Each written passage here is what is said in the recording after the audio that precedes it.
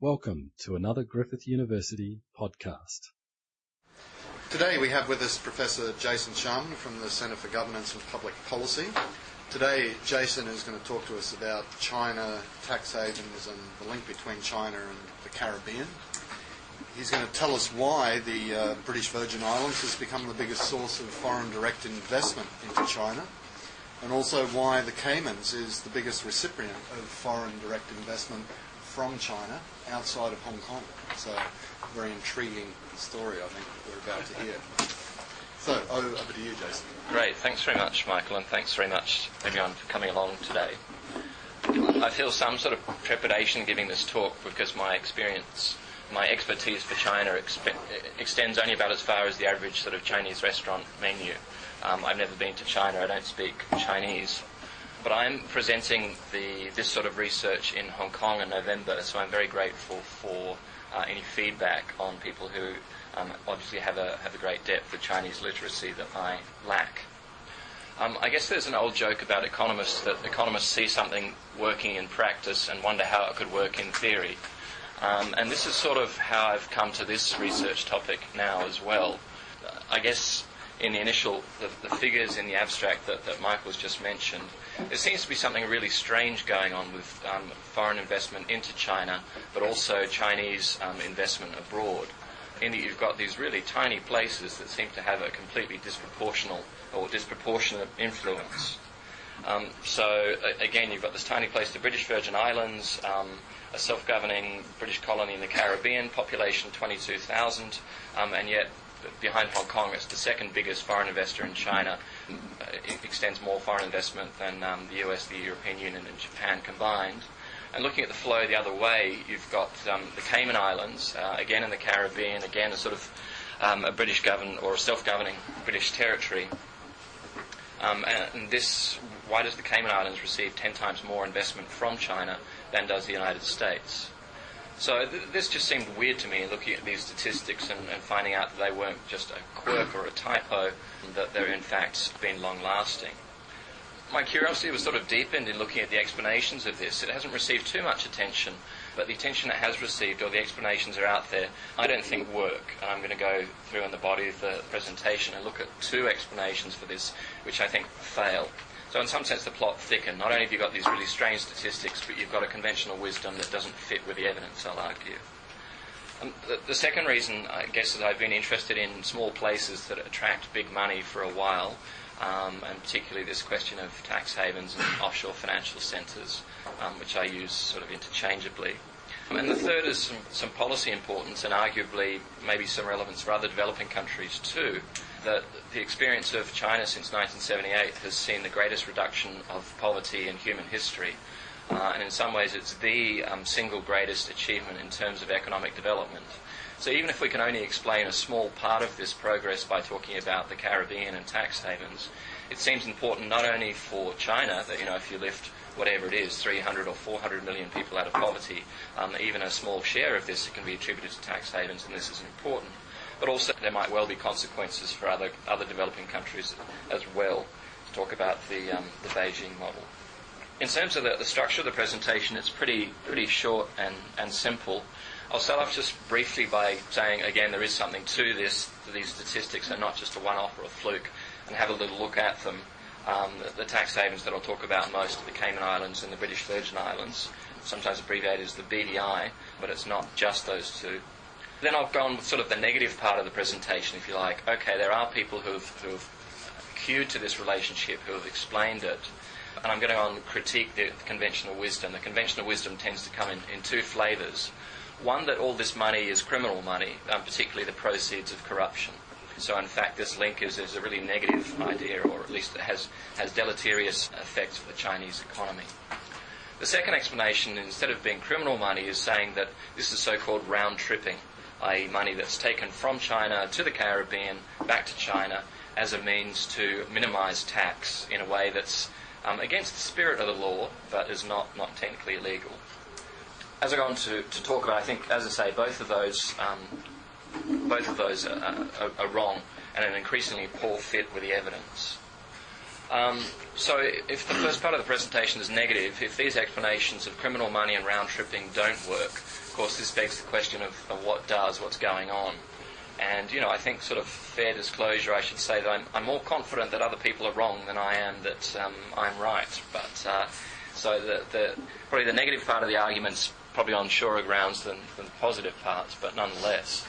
The positive explanation is based on this idea of transaction costs, and particularly the idea that both Chinese and foreign investors find it easier to invest in China by using efficiency-enhancing institutions that are present in tax havens but absent in China.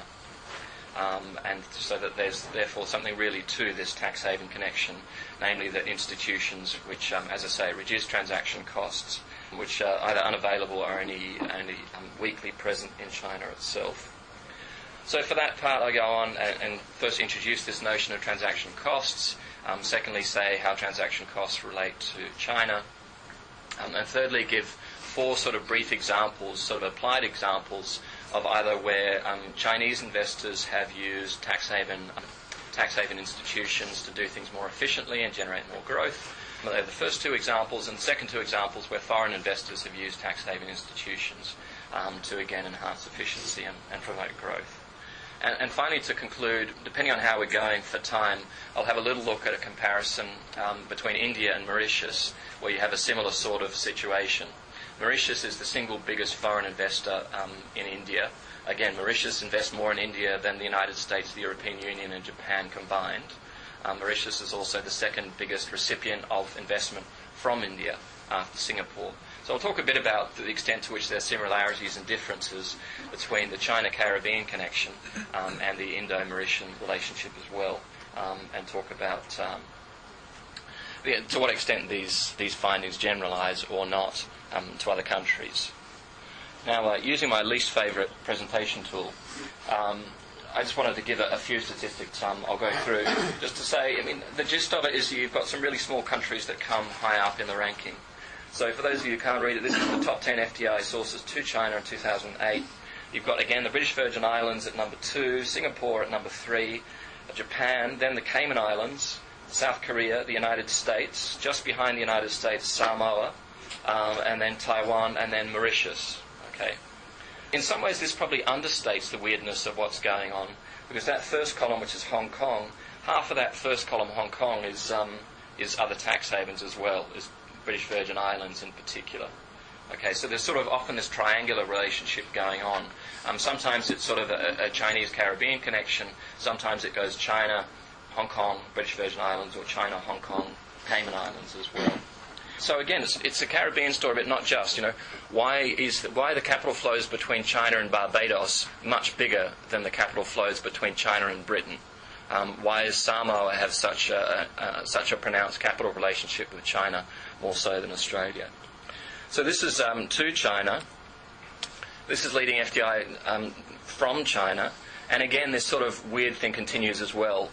First off, Hong Kong is sort of far and away the biggest, but again, a lot of the Hong Kong stuff is again going out through the British Virgin Islands. And then after that, you can see the Caymans, British Virgin Islands, Australia, Russia, Singapore, Germany, the United States, Sudan, Macau, and the Bahamas. Okay, so whether you're talking about the money going into China or the money coming out, you've got these really small places that seem to have a really big presence there, which is sort of mystifying.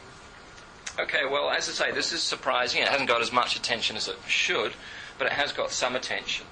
And as I say, there are sort of two explanations that those who have looked at this relationship, tend to adduce when they say, what's going on here?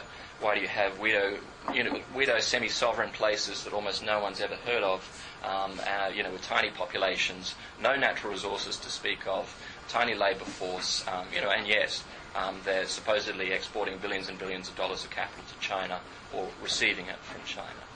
The first explanation, as I say, which I don't agree with, is people who read a lot of John Grisham, I think, and say, the Cayman Islands, it's criminal money.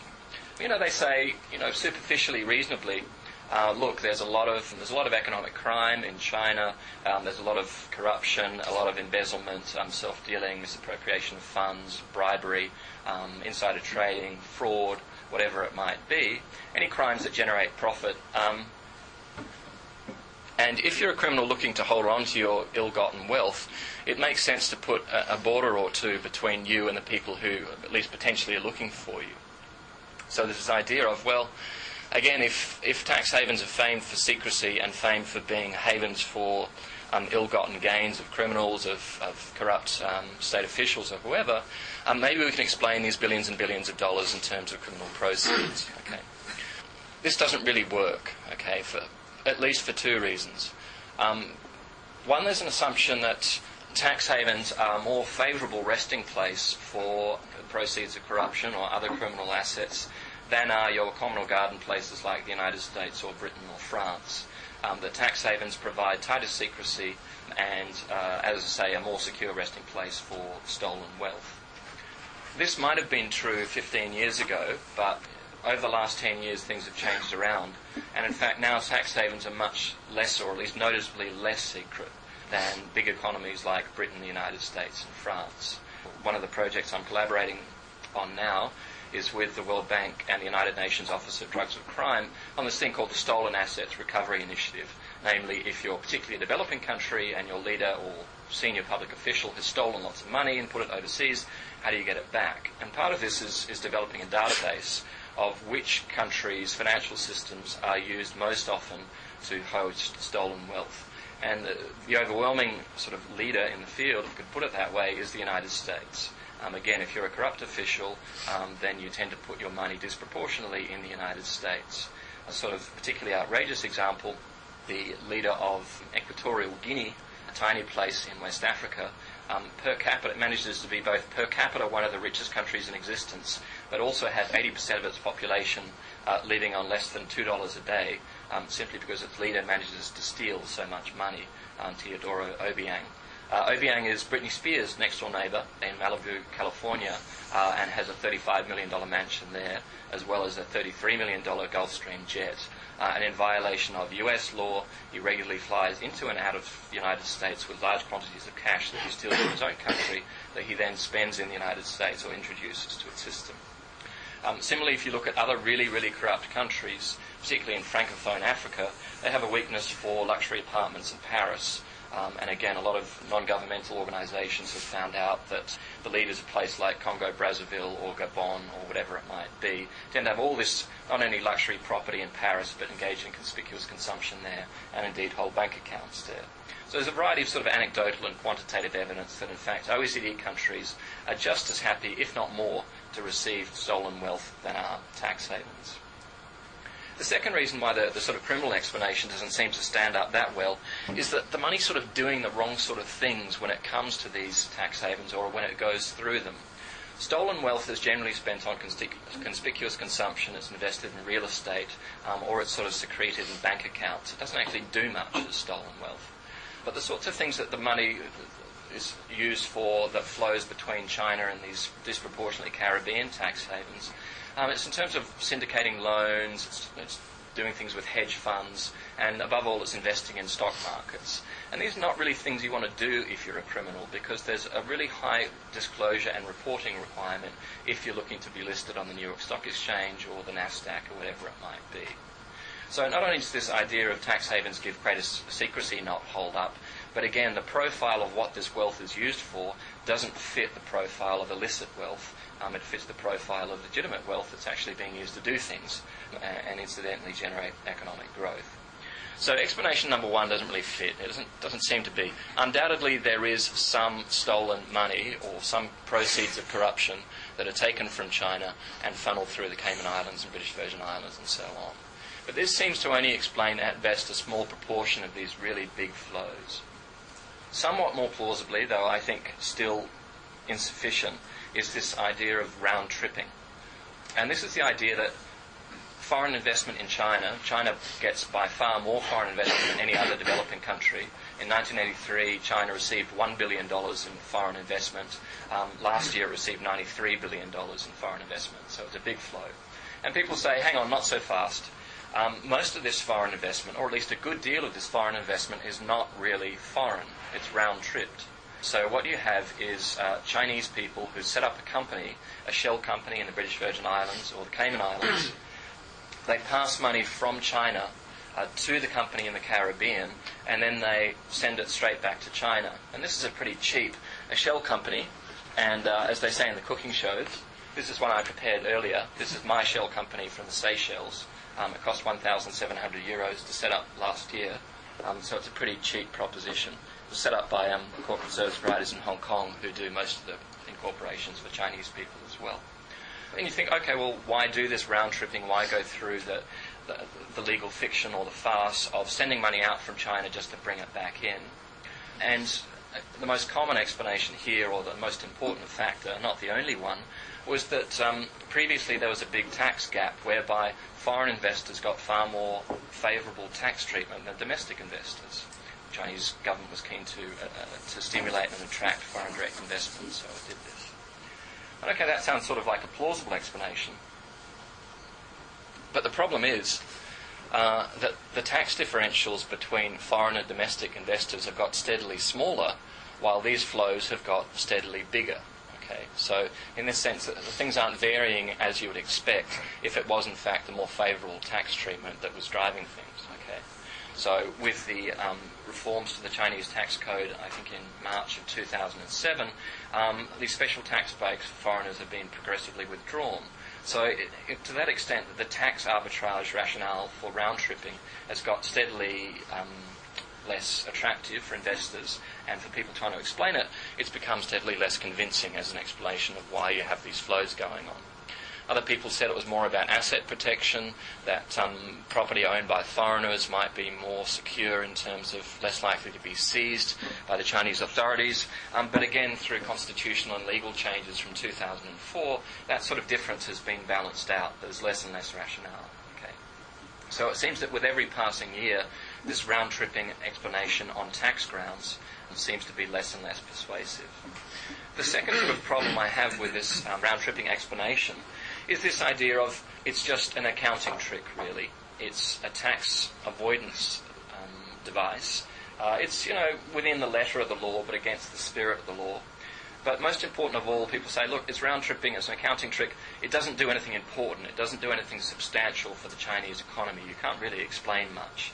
If anything, it might have a mildly negative effect because it means that Chinese authorities miss out on some revenue, some tax revenue that they would otherwise get. Okay. As I talk about in sort of the positive half of my explanation, I think that there is a fair amount of round-tripping going on, but in fact, rather being motivated by crude tax arbitrage, it's motivated by this idea of efficiency and enhancing institutions.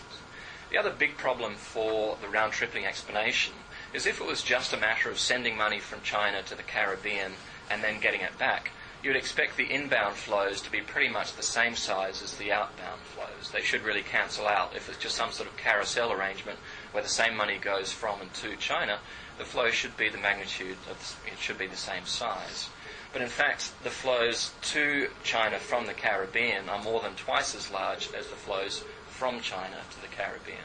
So it seems like Chinese money is going out, getting mixed with a whole lot of genuinely foreign money, and then being moved back into China. Okay, so that's sort of the negative bit of the argument. There's some real puzzle there to explain. The explanations that we have so far are not satisfactory, neither the criminal money nor the round tripping. So it brings me to this idea of transaction costs. Okay. I guess one of the most basic ideas of economics, or fundamental ideas, is that you get sort of progress or growth or efficiency when people and firms and countries specialise at producing what they're best at, according to the notion of comparative advantage, and trade to get the rest. And the more you can encourage this process of specialisation and trade, the better off you'll be as an economy or as a firm, whatever it is. I'm interested in a couple of revisions to this.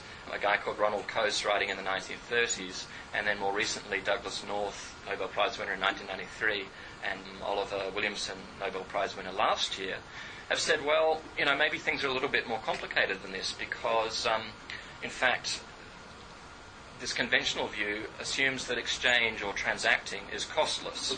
Okay? But in fact, all three of these, and as I say, most recently North and Williamson have said that in fact transacting might be expensive. Okay? They say, well, it's not necessarily so that specialisation in trade or specialisation in transacting is the best way. If transacting is expensive, in fact, incentives may favour self-sufficiency or autarky. If you can't trust other people to deliver on their end of the deal, for example, if you have an insecure contract structure, or if it's very hard to measure or assess what you're transacting, then it can make specialisation more difficult, and it can favour self-sufficiency. It can favour self-sufficiency for individual units, but it tends to mean that the economy overall works less well. And this, of course, raises the question, well, when you get high transaction costs, i.e. things working not very well because you have not very much trade, and what circumstances give rise to low transaction costs? And North in particular is famous for saying, well, it's the sort of institutions you have that make a difference. If you've got good institutions, they can lower transaction costs, foster specialisation, and do good things for your economy. Okay? If you don't have those good institutions, or you have bad institutions in place that generate perverse incentives, then transacting is expensive, you'll have less exchange, and you have less specialisation and less good things as a result. And North tends to think that institutions and the effect the institutions have on transaction costs are the single greatest cause of patterns of development, success and failure in the contemporary world. So while the transaction cost may be measurement, anyone who's bought a second-hand car, I don't really know if this is a good car. The seller says it's just one careful owner down to the shops and back, but maybe it's been sort of used rally driving in dirt roads or whatever. You're not quite sure what you're buying. And secondly, again, there's governance costs. You've got a contract. How do you know that the other party will live up to his or her end of the deal? What happens if the court system's corrupt? What happens if there is no court system? You're not going to trust other people. You tend to say, look, if I could trust you, I'd make this deal, but I can't trust you, so I'm not going to. I'm just going to try and produce things in-house more. So as I say, it's this idea of institutions that can either promote efficiency by lowering transaction costs, if you have a good court system that works well, for example, or you have bad institutions or institutions that are weak or absent, in which case transaction costs will be high and your economy is likely to develop less quickly. Okay, so a sort of really brief primer on transaction costs. How does this relate to China? It's argued that transaction costs in China are higher than they might be because many of the institutions that you'd want to see developed in an ideal world are in fact not present in China. Or at least they have problems there.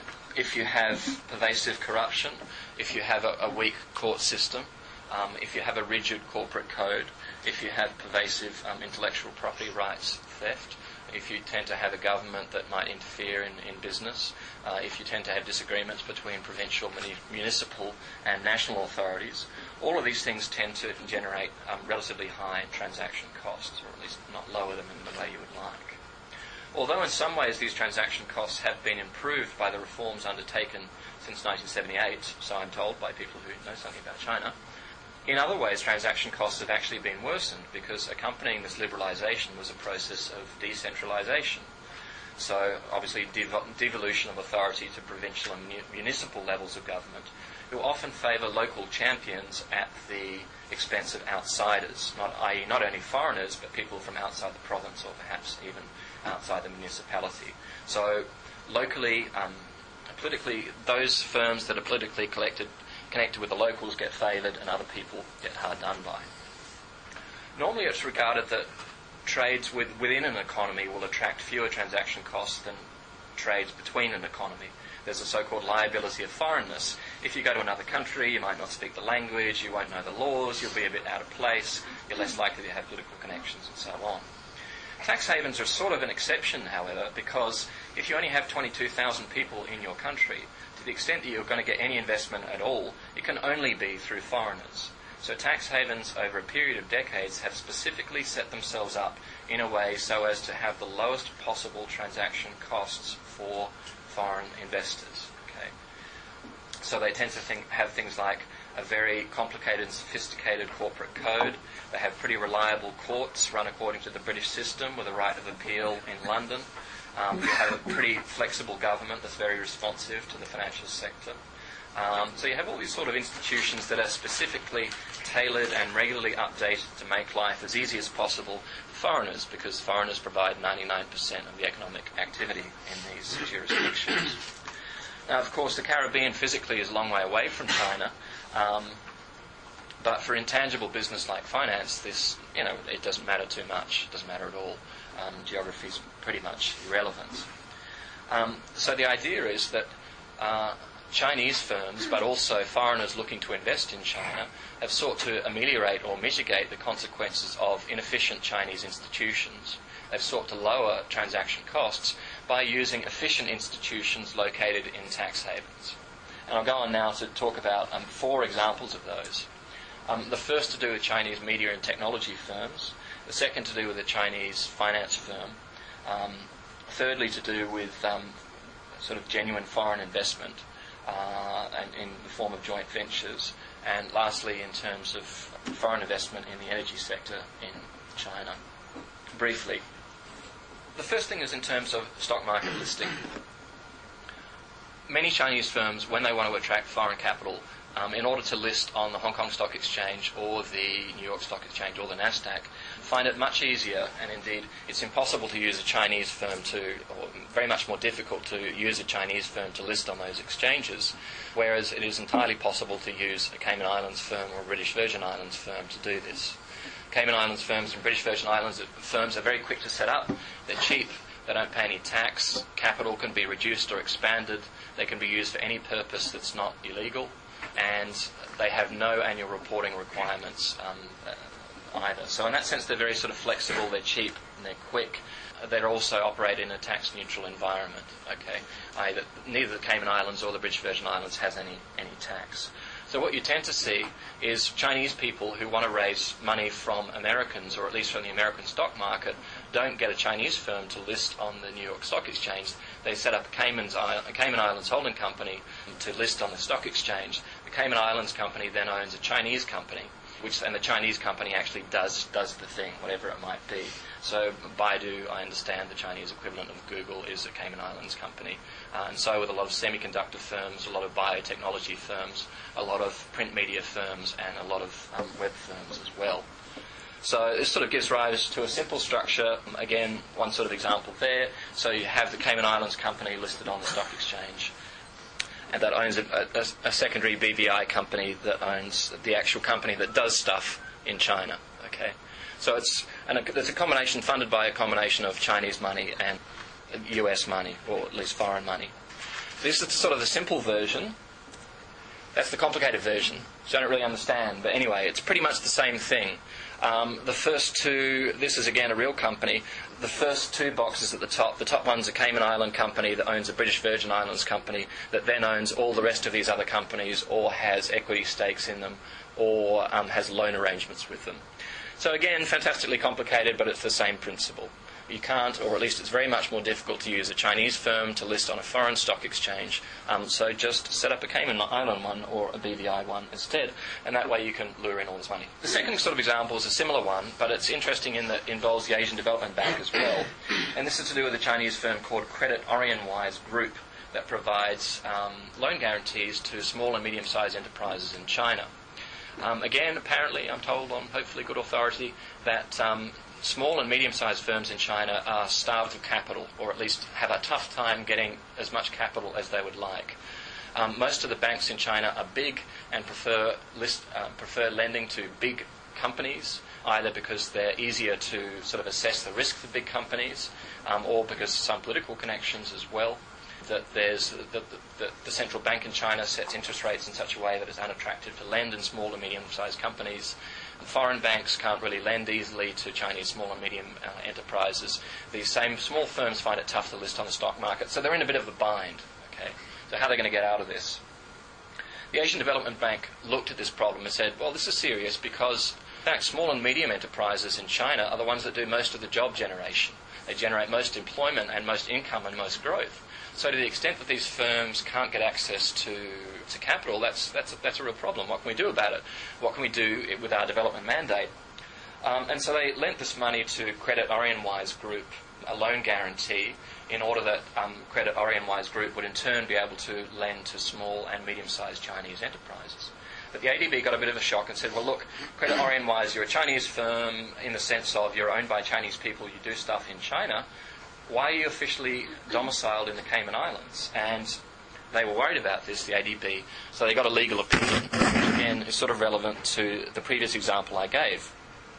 The legal counsel for the Asian Development Bank explained this. He said the Cayman Islands legal system is based on British law, and legal concepts are therefore familiar and acceptable to international investors.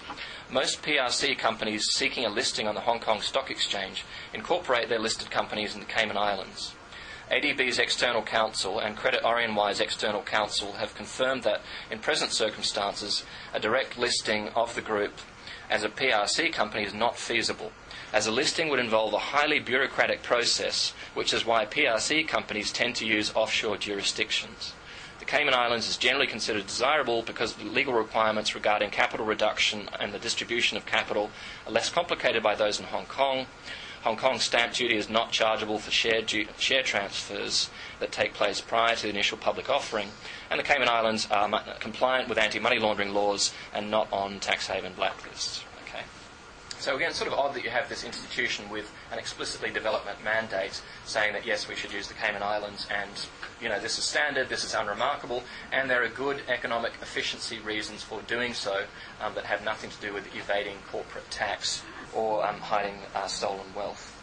The third brief example, so these first two are sort of Chinese people who want to raise capital overseas or at least have access to Cayman Islands institutions overseas. The other one's sort of looking the other way in, where you've got genuinely foreign people, companies or hedge funds, who want to invest in China. As I say, there's been a huge increase in the level of foreign investment in China. And looking at both joint ventures and what are rather endearingly called WOFIs, wholly foreign-owned enterprises. Okay? And the idea of a joint venture either between one Chinese interest and a foreign interest, or between two foreign interests. The problem that joint ventures face in China is that they can't change their ownership structure, board of directors, or operational focus without getting government permission to do so. Usually this is a formality, but many political authorities have found out it's a great excuse to exert political pressure on companies or get a bribe. Say, well, I could sign this form, but what are you going to do to make it worth my while? And even if they do it, it may slow a process down. If the joint venture is an operational subsidiary of something based in Samoa or the Caymans or Seychelles or BVI, again, you can solve these problems of ownership. You can adjust the ownership, you can change the board of directors, and you can change the focus without, and you've got this incredibly responsive regulatory regime provided by tax havens that's very much more flexible, more investor-friendly than that which is found in China. So instead you do all of the business, instead of doing it legally or physically in China, you do it one layer back in terms of companies or trusts that own the underlying joint venture. Again, the underlying joint venture being the thing that actually does the stuff. For where you have a combination of local interests and foreign interests, this also means that the Chinese partner can keep royalty and dividend payments in foreign currency and hard currency, rather than having to repatriate it in local currency. And the other advantage is that if you have two foreign interests there and they get into a disagreement, the last thing they want to do is use Chinese courts. So imagine that you have an American company and a British company. They go in a joint venture to invest in China. They have a disagreement, they have a falling out for whatever reason. Neither of them wants to be in a Chinese court to settle that because, as I say, it's liable to political pressure, to bribery. The corporate code's not as sophisticated as those found elsewhere. However, the British firm won't want to go to an American court, and the American firm won't want to go to a British court because then there'll be home ground advantage. So the solution is to use a court that looks familiar to both, but is not the home ground of either. And again, that leads you to places like the Caymans and the BVI. This structure is actually being reversed now. So Chinese firms are investing in Russian oil and gas industry by setting up their own joint ventures. So it's a Chinese-Russian joint venture. But again, they use the same structure that foreign investors have used in China. Now Chinese are using it to invest in other third countries as well. I'll talk a bit about India, Mauritius, and then conclude. As I say, the initial puzzle with China is how the hell can such small places route such a lot of money? In this case, as I say, small Caribbean islands to China. You've got a very similar sort of puzzle, at least on a prima facie basis, to do with India and Mauritius. Of all the foreign investment invested in India over the last 10 years, 43% has come from Mauritius, as opposed to only 8% of that has come from the United States and 5% from the European Union, and 3% from Japan. Again, Mauritius is a really small place. It's 1.2 million, so marginally bigger than the Caymans, but still pretty small. And again, you've got this thing where Indian investment tends to go out through Mauritius. Again, the conventional explanation was it's tax-driven because there's a tax treaty between India and Mauritius. But again, you've had this similar sort of thing. The problem with a round-tripping explanation for China is a similar sort of problem experienced with India and Mauritius as well. Namely that over the last 5 years, you've had a narrowing in the tax differential between foreign investors and domestic investors in Mauritius. So it no longer really pays for Indians to go take this indirect route. And yet, at the same time, the tax differentials have got smaller, the flows have got bigger. So it seems unlikely that the tax differential explains that sort of stuff. I guess just to conclude, having looked at this, I think there's a real puzzle there, and I think that people haven't looked at this enough to do with the China relationship and secondarily the India relationship. And when they have ventured explanations of these, they've been wanting, or they've been inaccurate, and they're getting increasingly inaccurate.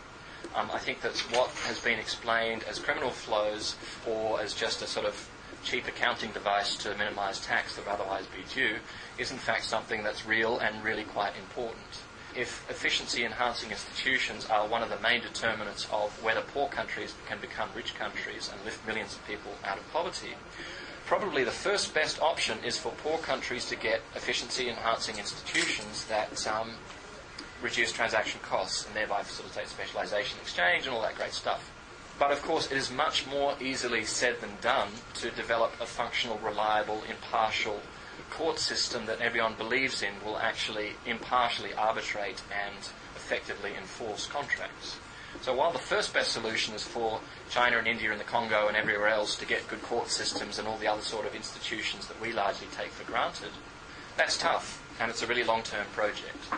So the argument that sort of, or at least the implication of this, is that developing countries, at least when it comes to intangibles like raising money, getting access to credit, guaranteeing foreign investment, arbitrating disputes, having recourse to the court system, in the meantime, while they're building up their own institutions, poor countries may be well served by using institutions hosted in tax havens, given that tax havens are especially design their institutions for just that purpose.